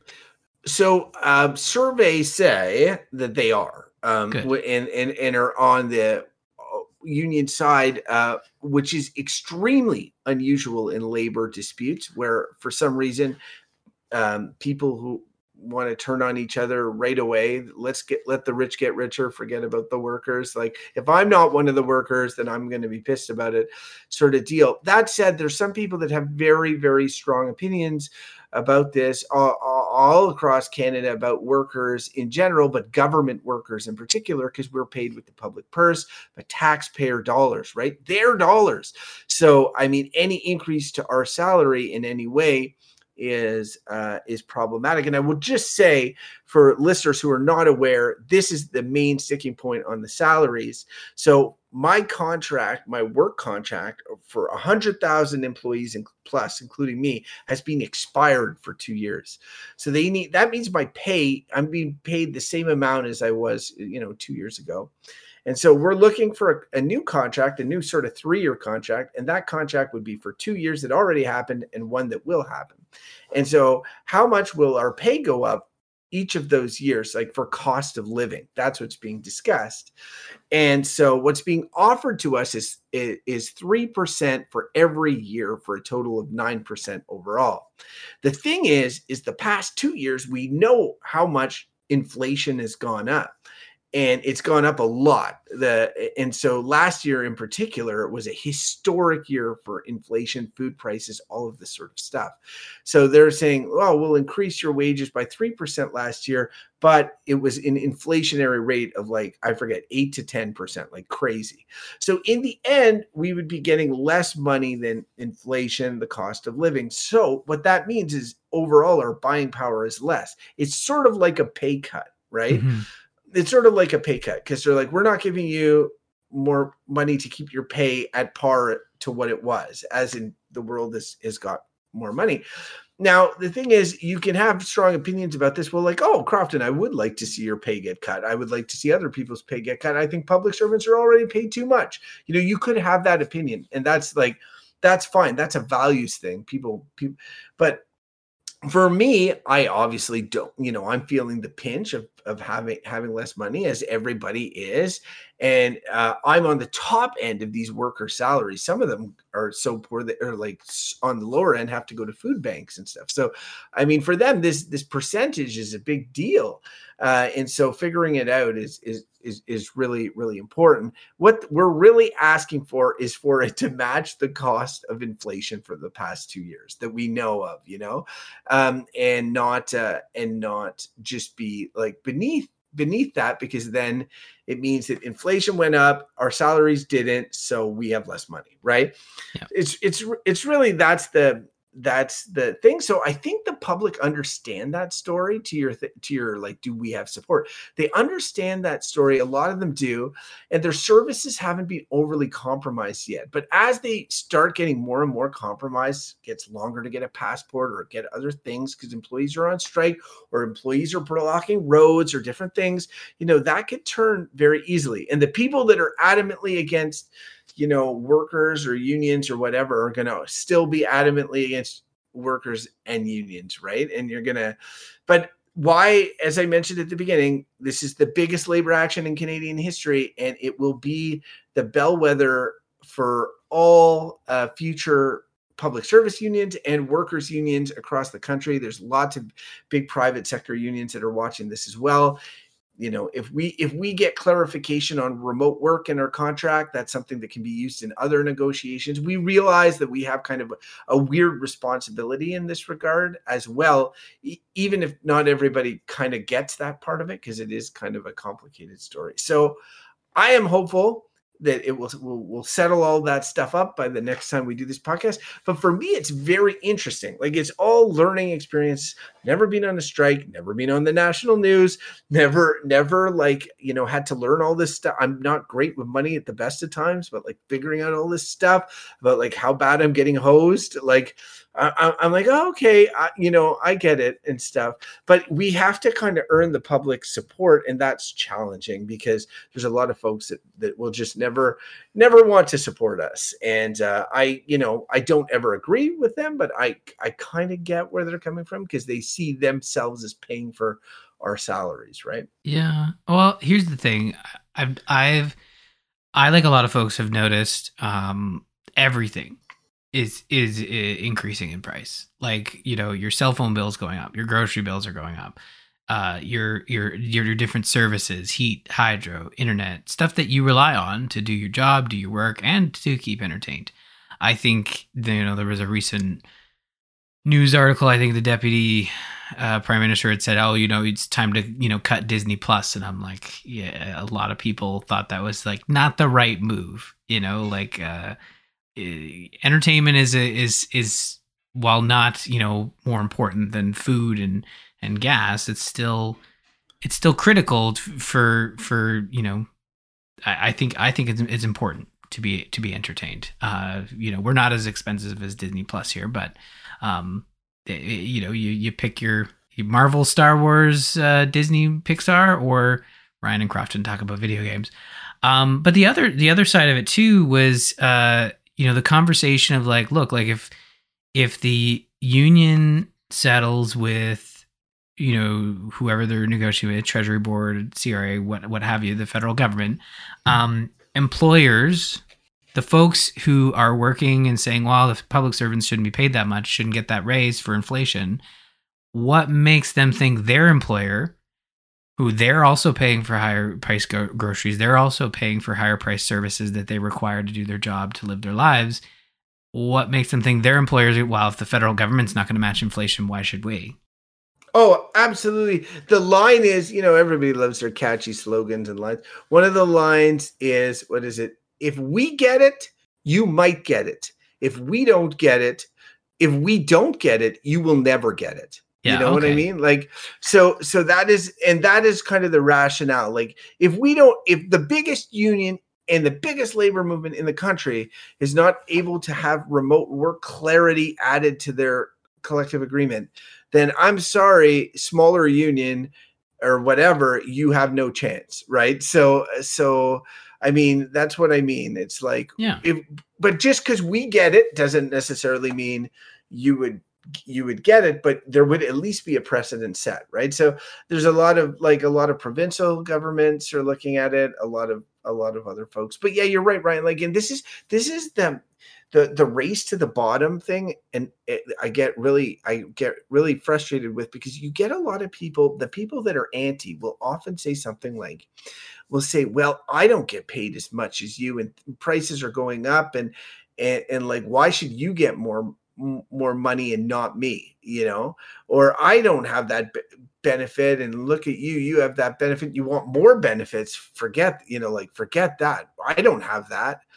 And it's sort of like, and that argument was very frustrating because get a union, get together, use your power of bargaining and make things happen. And it's not a race to the bottom, it's a race to this top. What is it? The ships, what is that expression with the ships raise all boats? Like the high rising tides raise all boats. Yes, thank you. I tried to use that on the national, and I couldn't remember it either. And they were like, "Do you want to do another take?" I'm like, "No, I'm not going to remember it next time either." But yeah, rising tide raises all boats. And so like, yeah, but all you see, like, the hate comments I get on Twitter are all about like, you guys are just greedy because I don't make as much as you, right? Or I don't make, I'm working a minimum wage job and things are expensive for me. Why should I pay more for your salaries? As if their tax dollars is, they're like, as if they're the ones making the decisions to pay more for my salary. That's controlled by the Canadian government. And not to confuse things further, but like the Canadian government just made a big announcement this week giving, I think it was $7 billion or something in subsidies to a Volkswagen plant for electric batteries, like $7 billion with a B. And it's just crazy. Meanwhile, we don't, they don't pay their workers to match inflation. So, you can obviously see I'm providing a very biased view of the thing. I'm right in the thick of it, but I really do think it's interesting either way. Like for me, it's been really, really interesting. And I've learned a lot, and this is going to be a career thing. I'll be able to look back on my career and say, oh, I was marching with my colleagues and my friends, and we were trying to do good for ourselves, but also for all Canadian workers, and feel good about it. So yeah. Anyway, very interesting stuff, Ryan. Very good. Well, while I'm not on strike just yet, I don't think we'll end just yet. I don't want to necessarily put it out there, but I would assume that if hopefully you guys are able to reach a deal, and I'm part of the same union, although we're not in a strike position yet. I assume and I think all bargaining is kind of on pause while the focus is on the currently striking actions and trying to get those negotiations sorted. But bargaining or negotiations, or whatever word you need to use for other folks that are outside of a strike action, I think those have been put on pause. But we'll see. It really depends on how yours goes. So I hope it goes well. Hopefully you guys are able to sort out a deal sooner rather than later. We'll keep up on the news, and we'll certainly get Crofton's longer than 20-second take on the podcast. Future episodes. Look here. Strike Watch 2023. No. We got to get a clean take. Okay, go again. Strike Watch 2023. Perfect. Much better. All right. I'll isolate that. We'll get a bumper going. Okay, well here's another bike watch. Not bike watch. You did strike watch. I've got a new segment called Bike Watch 2023. Crofton was kind of making fun of me in the notes because I wrote out here that I bought a bike. My intention, the reason I bought the bike, was because I'm going to ride it to work. During COVID, we had 2 cars. At the start of COVID, I should say. COVID is still a thing. We had 2 cars, and I was not driving it because I was working from home. They sent us all home.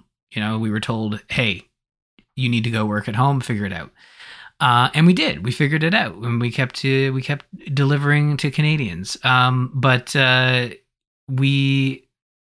car sat there, never got really used outside of a couple trips, and it was already quite old, and we decided to get rid of it. So we got rid of it, I think in 2022 or something, and we've had the 1 car since. So, but now. And you probably saw the news. I think we talked about it earlier this year. All federal employees are being told to go back to work up to, I think they're allowed to telework up to 60%.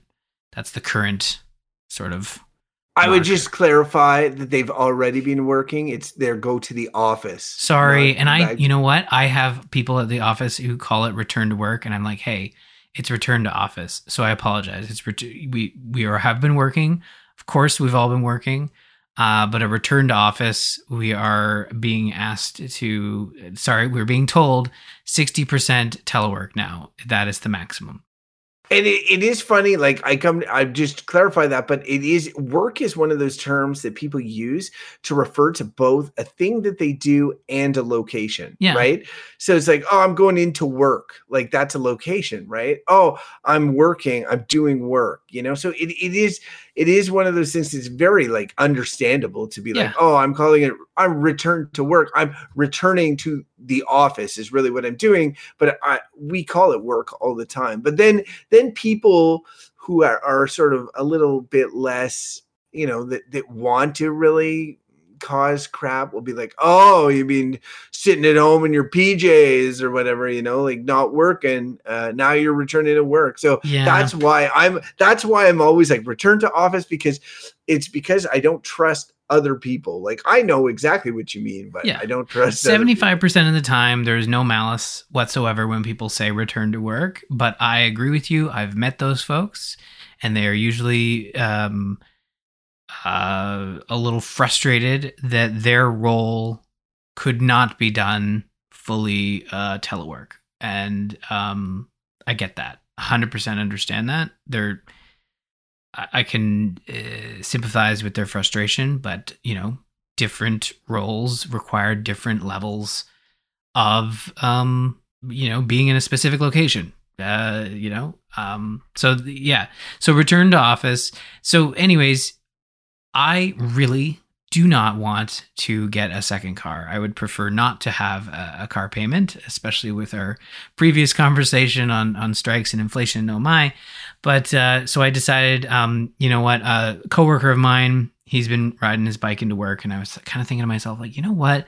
Peterborough's really done a good job at kind of connecting more bike friendly sort of lanes, pathways, trails, to the extent that from my house to the office, there is trail all the way, shared pathways. You don't have to share the road. It's just a shared pathway with you and other walkers or bikers or what have you. So like coming from the country and having no experience with city riding, I have no intention of getting around to like, I'm going to bike everywhere. Like my intention is to ride from home to work. And it is pretty much shared pathway the whole way, like trails and no roads whatsoever, which is nice. I mean, there's a bit of road, but it's not highway-esque, city highway-esque road. It's just like side streets type stuff. So I hadn't ridden a bike in 20 years. You asked me how to buy a bike or how to ride a bike, and it's like, okay, like I think I remember how to ride a bike. I don't think I've ever purchased a bike before, but luckily I had Ashley helping me out with this one. She's really good at finding ways to save money, and I hate spending money too. So I'm like, let's wait for a sale. Let's wait to see what comes up used.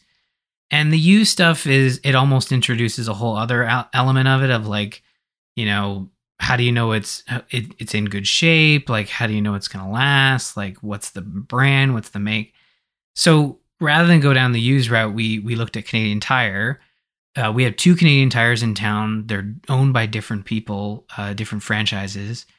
And we actually found one on clearance on one side of town, and we happened to be in the other side of town, and we were able to price match it.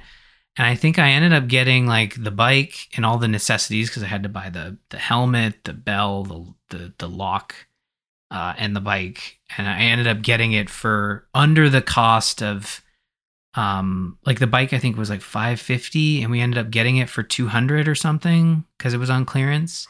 And it was it's like a CCM, and we ended up spending, like under the amount of the complete purchase for everything we bought. And we ended up, yeah. So I was really happy with that because I like I said, I do hate spending money, especially on things that I'm not really sure how it's going to go. Because like I said, I haven't ridden a bike in 20 years, and I've never ridden a bike in town. I've lived here for over a decade, and I've not ridden a bike here. But yeah. So the big thing for me was like I remember the horror story you told of your bike being stolen. So the first thing on my brain was like, how the hell am I going to lock this thing up and be able to work? Because like I'll just be constantly worrying about my bike. I ended up buying like it's like not a heavy, like it's a cable lock. But as soon as I told my coworker that, he's like, oh no, those can be cut no matter how thick they are. You got to get like a steel metal U-lock thing. Yeah. Yeah. I mean, it depends. Like, they can be cut. It's just you can wrap them a couple of times, and it becomes like, what's your area like? Because partly it's a deterrent. Because I have those big steel kryptonite locks are heavy, and anyway, I just like if a lot of bikes get ripped in front of your work, then yeah, invest in one of those. Like definitely. I wish I had one in front of Place du Portage where I used to work. But like I go to the strike every day to walk right now, and my bike's in a very public space easily. Like nobody would clip it. But yet I lug this super heavy lock every day. And it's really, I just, I kind of wish that I had just one of those chain locks. So I guess it depends. I don't know your neighborhood.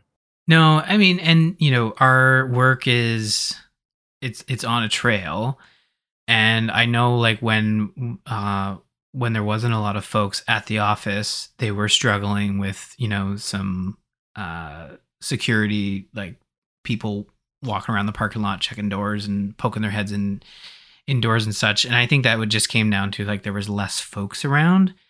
But there is like the bike rack is like right outside the front entrance. Like I feel like it would be fine.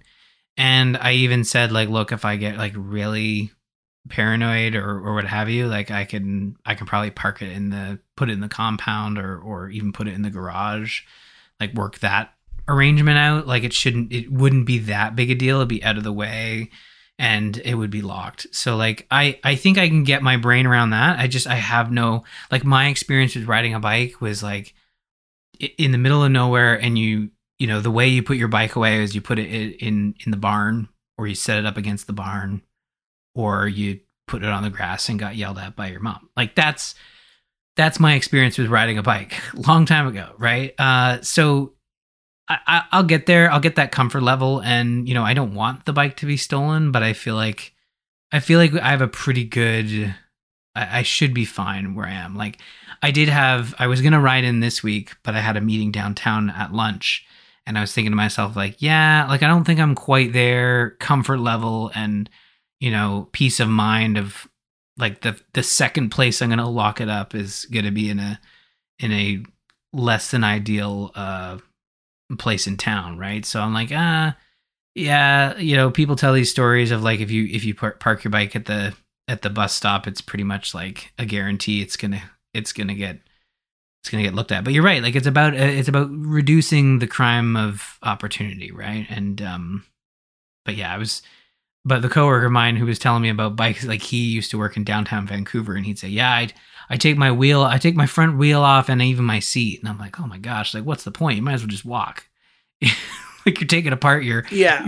No, right. That's exactly like, I mean, I would, yeah, that's a lot for sure. It is a lot. Like I've seen folks like put a plastic bag on their seat so it doesn't get wet. Like to me, that seems like proper security. Well, taking off seat is something I see a lot because it's not too hard to do. Is the whole wheel that's you're starting to get real. It's starting to get difficult.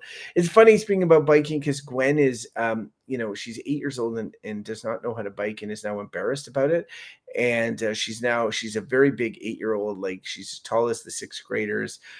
She's no longer fits on my trail of bike. Like she's not.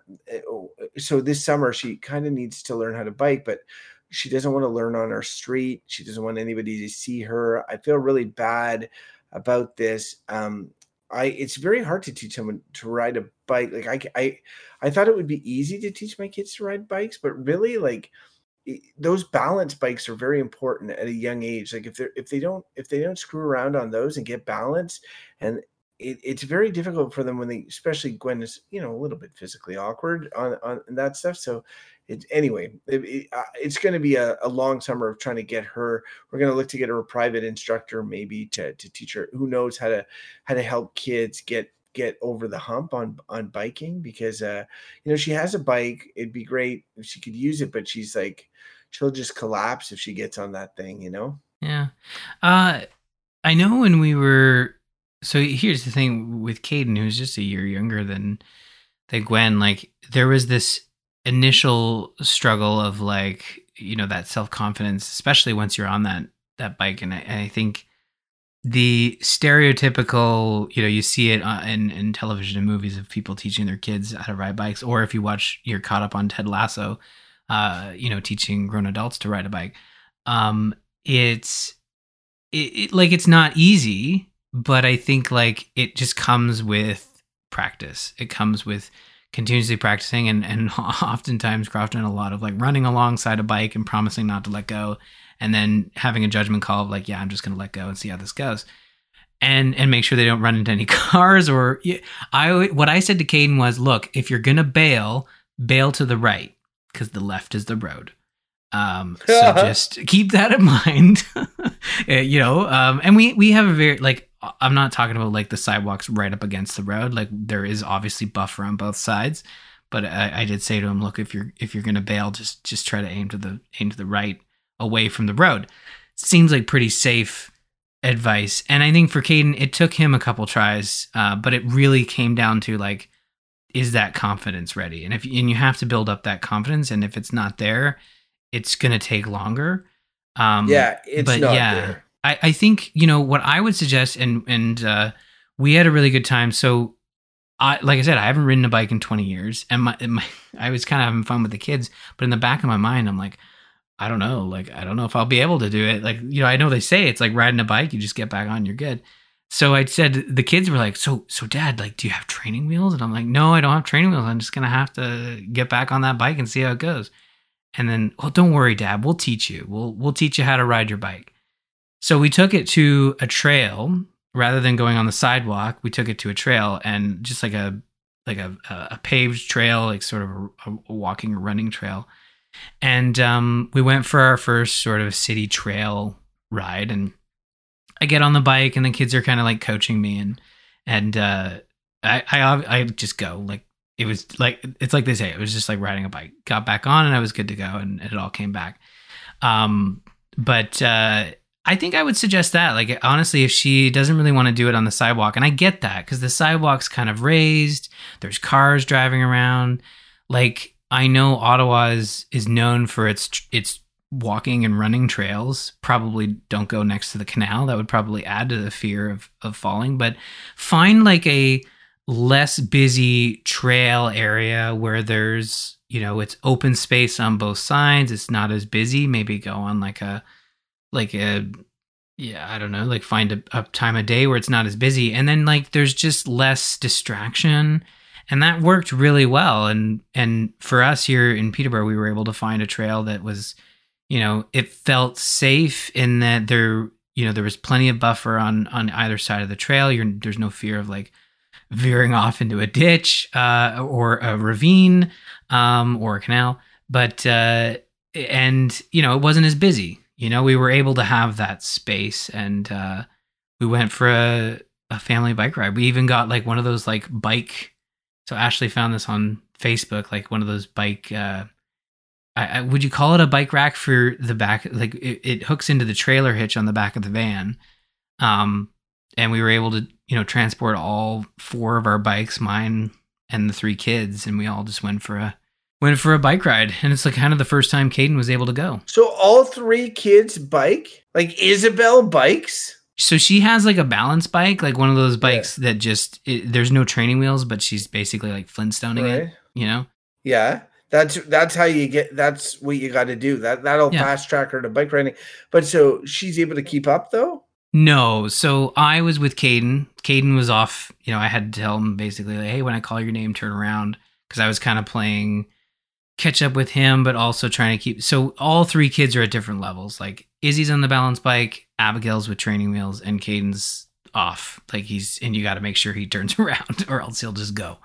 And that's where he really enjoyed the trail ride, because he was able to just go a little bit further. Because when we're on the sidewalks, I'm always saying like, don't go past that car because I won't be able to see you. Don't go don't go near the stop sign because cars are going to think you're trying to go across the road. So like there's just too many rules on the sidewalk. But like on this trail, he was able to go a bit further, and he still needs to understand the concept of like stay to the right, ring your bell when you pass people, don't be swerving around. Like he's still learning like the rules of the trail. But I would suggest, if maybe before private lessons, if you want to give it one more try, do something on like a quieter open trail. Even if it's not, I think pavement would be probably the best in terms of like keeping steady and forward at a steady pace. But like even like a loose, like a small gravel trail would be fine. But I think maybe pavement would probably be easier to get going. But I think that's your best bet. I think it's just going to take building that confidence. And like Abby is not there yet. Like we tried taking the training wheels off because she was like, oh, I want to be like Caden. And the confidence just wasn't there yet. Like as soon as I let go, it was like freeze, So it takes time. Yeah, basically. Yeah. Well, yeah. You see, if that happens to Gwen, she'll never do it again. So that's the thing. Yeah, I get that. So speaking of Gwen, one other thing that we're kind of dealing with, or that we dealt with a little bit, like, look, you've been pretty frank on the podcast in the past with some of the stuff that Cadence had to go through on the bus, and some of it, and you will readily admit, like, sometimes he's, a little rambunctious. Yeah. But like, we have been pretty lucky with both Gwen and Clara. Gwen is super cautious and rule follower quite a bit. And Clara is, like, maybe not as much a rule follower, but kind of like an energetic, smiley leader that she's often described as kind of a leader. Neither one of them ever gives us any problems with, teachers at school or anything like that. Other parents often talk about, like, oh, we love your kid so much, we'd like our kid to be more friends with your kid or whatever. And so it's really a nice spot to be, like, where you're not, I have parent vision, obviously, but I also am able to recognize that my kids are pretty awesome just generally. But what's happening recently is Gwen, who is again 8 years old now, she's in grade 3. There's not a ton, like, it's not a big school, so she knows kind of all the girls that are her age and stuff, and she's had some problems with mean girls already. And Gwen is, like, as I said, like, she'll follow the rules, and she'll try to help people. But she's not, as I mentioned with the bike thing, she's not super athletic. She has this thing called hypermobility. I think I've mentioned it on the podcast before, limits her athleticism quite a bit. Now, this school is kind of an alternative school, and they don't have, like, gym class where it's like, I pick you, and then Gwen is last. But, kids are kids, and in the schoolyard, stuff happens, and Gwen is, not picked first for a lot of these things, and that's obviously hurtful. But there's, like, a gang of, like, cool girls, like, kind of mean, and she's starting to share these stories, and we're trying to figure out what the fit is, because we know some of the parents. We could talk to them directly, but that might be awkward. Maybe we talk to the teacher. We try to get them separated or whatever, for them to leave Gwen alone. Or, and this is what we've been trying to focus Gwen on doing, is we try to empower Gwen so that she's more assertive and she stands up for herself, maybe goes to see the teacher, maybe talks to some of the mean girls. And one of the mean girls was her friend and is now sort of fallen in with this other group, and so it just sucks. 8 years old, seeing that already. And as a parent, you're kind of, like, impotent to interfere in it. Like, it's their own lives, they're going through this.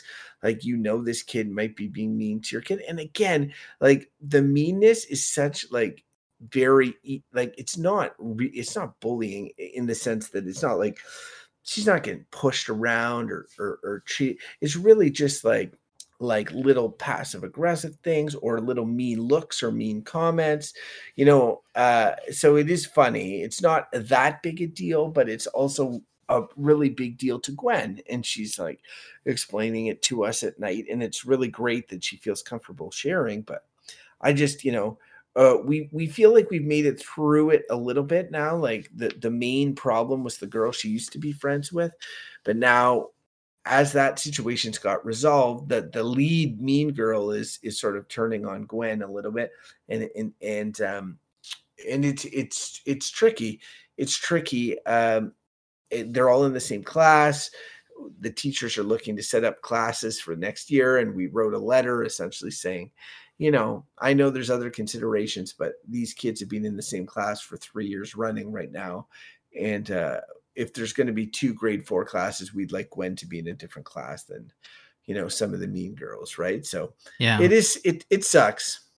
Yeah, no. And here's the thing, my experience sorry, I shouldn't say dealing, but discussing my experience being a mean girl. No. Like, working with the teachers, working with the staff at the school, is that they know.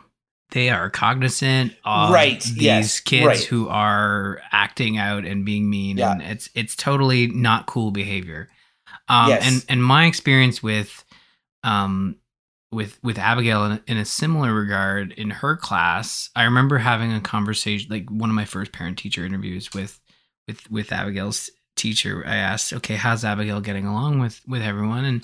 And she said, Abigail's really great. She gets along with everybody. And when, and I'm really happy that when she is spending time with the other girls who are very catty, Abigail will say like, yeah, I'm not doing this, and walk away and go play with somebody else. And I thought, like, look, she does not get that from me. I am terrible at dealing with conflict, and if someone's being mean, like, I'm probably in the same boat as Gwen, where I'm like, that sucks, and I'm gonna think about it, and it's a pain. But it's also really good when the teacher acknowledges, like, sometimes, like, yeah, those girls, we've been working on that. We've been trying to address their behavior, but Abigail handles it in a very, I hesitate to say mature, but it's like almost like, yeah, I'm not dealing with this, which is a really good attitude to have when someone has like a negative attitude, or just as being as you said, a mean girl. It's like, yeah, I don't have time for this. But like in smaller classes, and there's, like there is that, it's weird, like to think that in grade, 2, that there would be already like groups of kids that kind of are the popular ones. Like, that's unfortunate. That the schools, like, I guess the school can't control it all, but like, no, it's like popular might not even be the right word. It's just like, they hang out in groups, or they hang out in more than two pairings of two. And then it's like, if another kid wants to play and they're like, yeah, no, we're not playing with you. Or in Gwen's case, they can run away from her and she's not fast enough to keep up. Right. Because she's like not as physical as some of them, so they'll be like, run. That's the big thing. They run from her. oh. and then she's sort of left behind, and that's sort of, so it's totally heartbreaking. And but it is one of those things too, where it makes you realize what valuable time this is. Like, she confides in us, and then she has great times with her family and wants to do stuff with her family. At one point, she's not gonna, she's gonna be a teenager and just want to hang out with her friends, and we're still playing. She's looking forward to playing Kirby in the afternoon with me or whatever. And so I mean, it's just one negative thing that's happening in a life full of positive things. So I mean, if she's ever going to deal with mean girls, I'm glad it's now. And as I told my wife, Gwen's social skills are so advanced that by the time, like, my feeling is like, by the time that she's in high school and stuff, she's going to be in a good spot. Like, she's going to be, I think I prefer her dealing with this sort of stuff now than later on. Right. So who knows? Watch me be wrong. God damn it. I hope not. Yeah. It is kind of funny, like, having the kids experience things with other groups of kids. Like, you think like, man, we're really dealing with this already. It's kindergarten, it's grade 1. And I mean, it really just depends on when they come across, those kids with those behaviors. So I don't know, like, it's tough to think about, but it really does, it can come at any moment. And I think like for my kids, it's been different for each one. Like, Caden's experiencing stuff that Abigail still hasn't, experienced yet, but Abigail's getting invited to a lot of parties, and Caden, I think, has only been invited to one. But I think it comes down to, like, I said to him, like, look, it's probably just the difference in classes. Like, Abigail's class has more parties, and your class isn't having as many parties. I don't know. Like, but it's also the older kids are like, you get, like, Clara just had her birthday party. She wanted to invite pretty much the whole class. We had to draw a line, right? Kindergarten kids are like, oh, I want to invite everybody. Everybody wants to go. It's some fun thing, whatever. But as soon as you're Caden or Gwen's age, it's different. You're like, maybe down to a couple or a few friends that you want to come. And so it's or you're consequently invited to less parties too. Like it's in Clara's class in kindergarten right now, all the kids are inviting like all the kids. And so like they're going to like 18 birthday parties a year or something. Whereas Gwen is going to like, maybe a couple. So it makes sense to me. Yeah. So that's also been the difference there as well, because I think Caden lost a year of kindergarten, and both of his kindergarten years were heavy COVID years, pandemic years. So yeah, it's been interesting, and I have other issues with this school. Like my big thing is I was visiting the school one time, and I'm first time seeing the school, and I'm in the yard, and I'm like, it's a field. There's one play structure for how many hundreds of kids, one little play structure. There's a shelter, like a little gazebo with picnic tables, and I'm like, and it's a field. And then and Ashley would always punch me in the arm because I would kind of overreact. Every time the kids, I'd ask, "Oh, what'd you do at recess?" It's like, we couldn't do anything because it was muddy. It's like, what do you mean? You couldn't go in the field? No, because it was muddy. And I'm like, yeah, they would wreck the field, Ryan. They would truck the mud inside. I get that. I understand it from like an adult level, but think of the kids who basically their recess is just waiting for the bell to ring. Like it does not compete. Like you wonder why the kids go stir crazy when you bring them back inside. Not all the kids are going to respond well to not having recess. And then I remember one conversation I said, well, what'd you do at recess? Don't you have like basketballs or soccer balls that you can play with? Oh no, those are like the older kids' toys. We're not allowed to play with them. And I'm just like, what is this? It's like a prison yard. They should play chess. Yeah, see, they were playing Beyblades, right? They had like Caden would go to the Beyblade club. Beyblades. Where you don't talk about Beyblade. Chess. Yeah, Sorry. No, go ahead. Yeah, sorry. You're not. So I guess, and then I asked Caden, well, how's the Beyblade stuff going? He's like, oh, it got shut down because they're not allowed to bring them to school. But it was entertaining them. But I get it. Kids fight over collectible shit. But like, I just. There's no collecting in chess. No, there isn't. You just play the game. There's Gwen's into chess right now. That's really cool.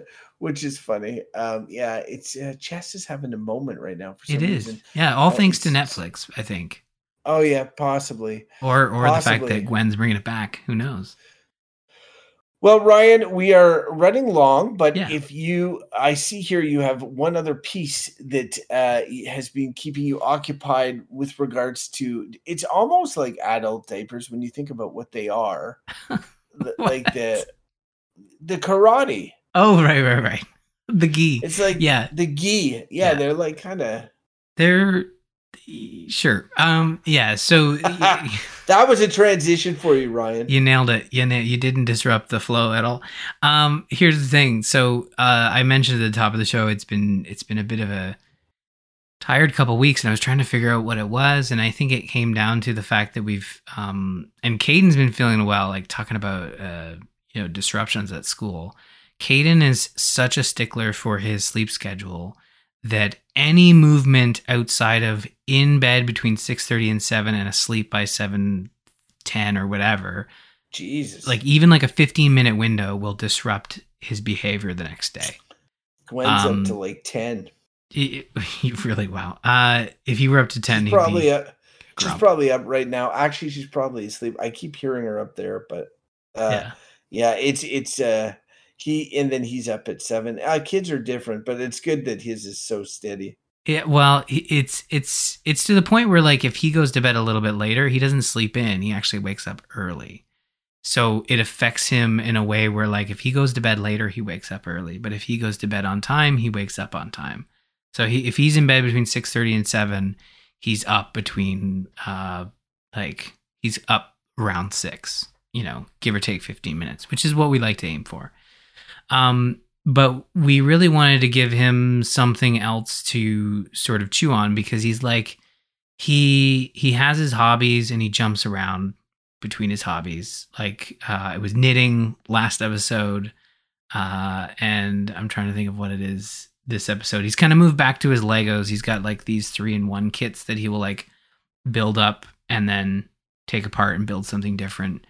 And he really enjoys that. And I think couple weeks before that, it was Rubik's Cubes. So we wanted to give him something a little more consistent, something after school that was his own, at least for the little bit. So it was karate. And we signed him up for a month, and he was really excited. He's doing really well. But the issue is that it really messes with everyone's schedule. So like I get done work at 4, he gets off the bus at 4. We quickly eat dinner. We have to drive across town for 5:15. He has 45 minutes of karate. And then we get home, and if there's no traffic, we're home around 6:15. And it's like, okay, you have to, bathe, PJs, brush your teeth, and get in bed all in the span of like negative 15 minutes in order to get to bed on time. And like you and I both know, getting through the bedtime routine on a good day is easier said than done. But when you try to compact that and basically give them a list of things to do in quick succession, it's like, no, that's not going to happen. So like this whole month, I'm like driving them across town 2 days a week, because that's the other thing. It's like, it's a membership, and they say, well, you don't have to go to all the classes, but like, man, I'm not going to spend that kind of money and then like spend a chunk of money and not use the membership to its fullest potential, which is to go to 3 classes a day or 3 classes a week. And it's just been a lot. It's been affecting him, and it's been affecting, me. It's been affecting, the girls as well, because obviously they can't go to sleep until we're home, because if we come in, it just kind of resets the whole bedtime routine. So it's been a bit of a struggle. So something we originally sort of stayed away from, which was the after school program for karate, basically because it was more expensive and we thought it would be more disruptive to our schedule. But I said to Ashley, look, I can't do this. I can't keep doing this but I don't want to take him away from karate. I would do it if it was our only option. But I thought, let's look at the after school program, which is basically like he stays late at school. They pick him up at the school, take him to the karate club. They do a class of karate, and then he's done at 5:15. Ashley can extend her hours a little bit, which the bank has already been asking her to do. So it kind of worked out. So now starting early May, he and Abigail are both going to be doing a day of after school karate. So we'll see how that goes. I think that will work a lot better for our schedule, because Ashley works in that side of town. The kids aren't like finishing a long day at school, cramming onto a bus for 45 minutes, and then running around like crazy until bedtime. They actually get to skip the bus ride, go across the street to the karate club via their own karate bus. It's the same as a regular bus, except it has karate all over it. So yeah, that's what we're trying next, and I think it'll work a lot better for everyone involved. It's a little bit more expensive. I think it works out to be a little bit more expensive than just the straight up membership, but I think it'll be a lot more convenient for everyone, and should hopefully not disrupt his schooling, which the change of schedule has been. I should set a betting pool for when Caden's going to be able to kick your ass. Because Soon. I think like he's 7 now. Yes. You're sending him to karate. We already, he can ride a bike. We know that much, so he can chase you. I'm gonna say like it's gonna be early. I'm gonna say like at 12 he'll be able 12. So 5 years. Yeah, 5 years. He'll grow. He'll learn more karate, maybe some Muay Thai, some other martial arts, and then just like come up to you, say, "Dad, I want a new whatever. I want a candy. Switch. I want a Switch. Give me your Switch now." And you'll be like, "No, Caden, it's Daddy's turn to." "Oh God, what are you doing to me? What are you?" and it'll be like, "Give it to me, Dad. I rule this house now. You equip me with these skills." He has been asking when he gets to be the boss for the day. That's been a thing for him. Is like, we'll say, "No, you got to do this thing before we go do this other thing." He's like, "Well, when do I get to be the boss?" And I'm like, "Well, I think Crofton just answered that question." I just see Ryan like fading, like he's just got Caden's got him in a full headlock, and he's just like, oh, and as he fades, all he hears is, "Who's your number one, Caden?" That's a callback. It's very good. Thank you. Thank you. Let's see if I have that. Bye, I'm Emmanuel. I'm Kaden. Bye, I'm Emmanuel. I'm Kaden. I would like it if that's what he's saying while he's choking you out and you're falling asleep. He's saying, "Bye, I'm your number one Kaden." You think that's a fade? Like that's him like doing his own fade? No, that's just you blacking out. That's you blacking out. All right, let us wrap up here. Ryan, do we have any listener feedback? No, we do not. So people should write in. People should write in. They should write in and look, think about all the inflammatory things I said on this episode about unions and work and all this stuff. Think about all the ways that you could flame me or show support. I mean, the best way to do that would be through listener feedback. You can email the show, dad@tgistudios.com. You can also visit us on the web. I don't know how many people visit any podcasts on the web, to be honest, Ryan. tgistudios.com/dad. All our episodes are there. But if you subscribe to our show, all our episodes are on all the feeds. And what's fun about subscribing to a show like ours is that you can actually hear our children grow up as we do this show, which is kind of an interesting thing. Like some of the conversations we had today about some of the stuff that we're talking about, like just even 2 years ago, it would be completely different things, right? Based on the age of the kids. You can follow us on Twitter. You can find me at Crofton Steers. Ryan's at R Murphy, and the show is at D&D Cast, where the latest episodes will drop. And that is going to do it for this episode of Dungeon to Diapers. Have a great couple of weeks, everybody. We are out. Bye, everybody. I'm going striking. Woo! See you in the quads, or whatever Will Ferrell says.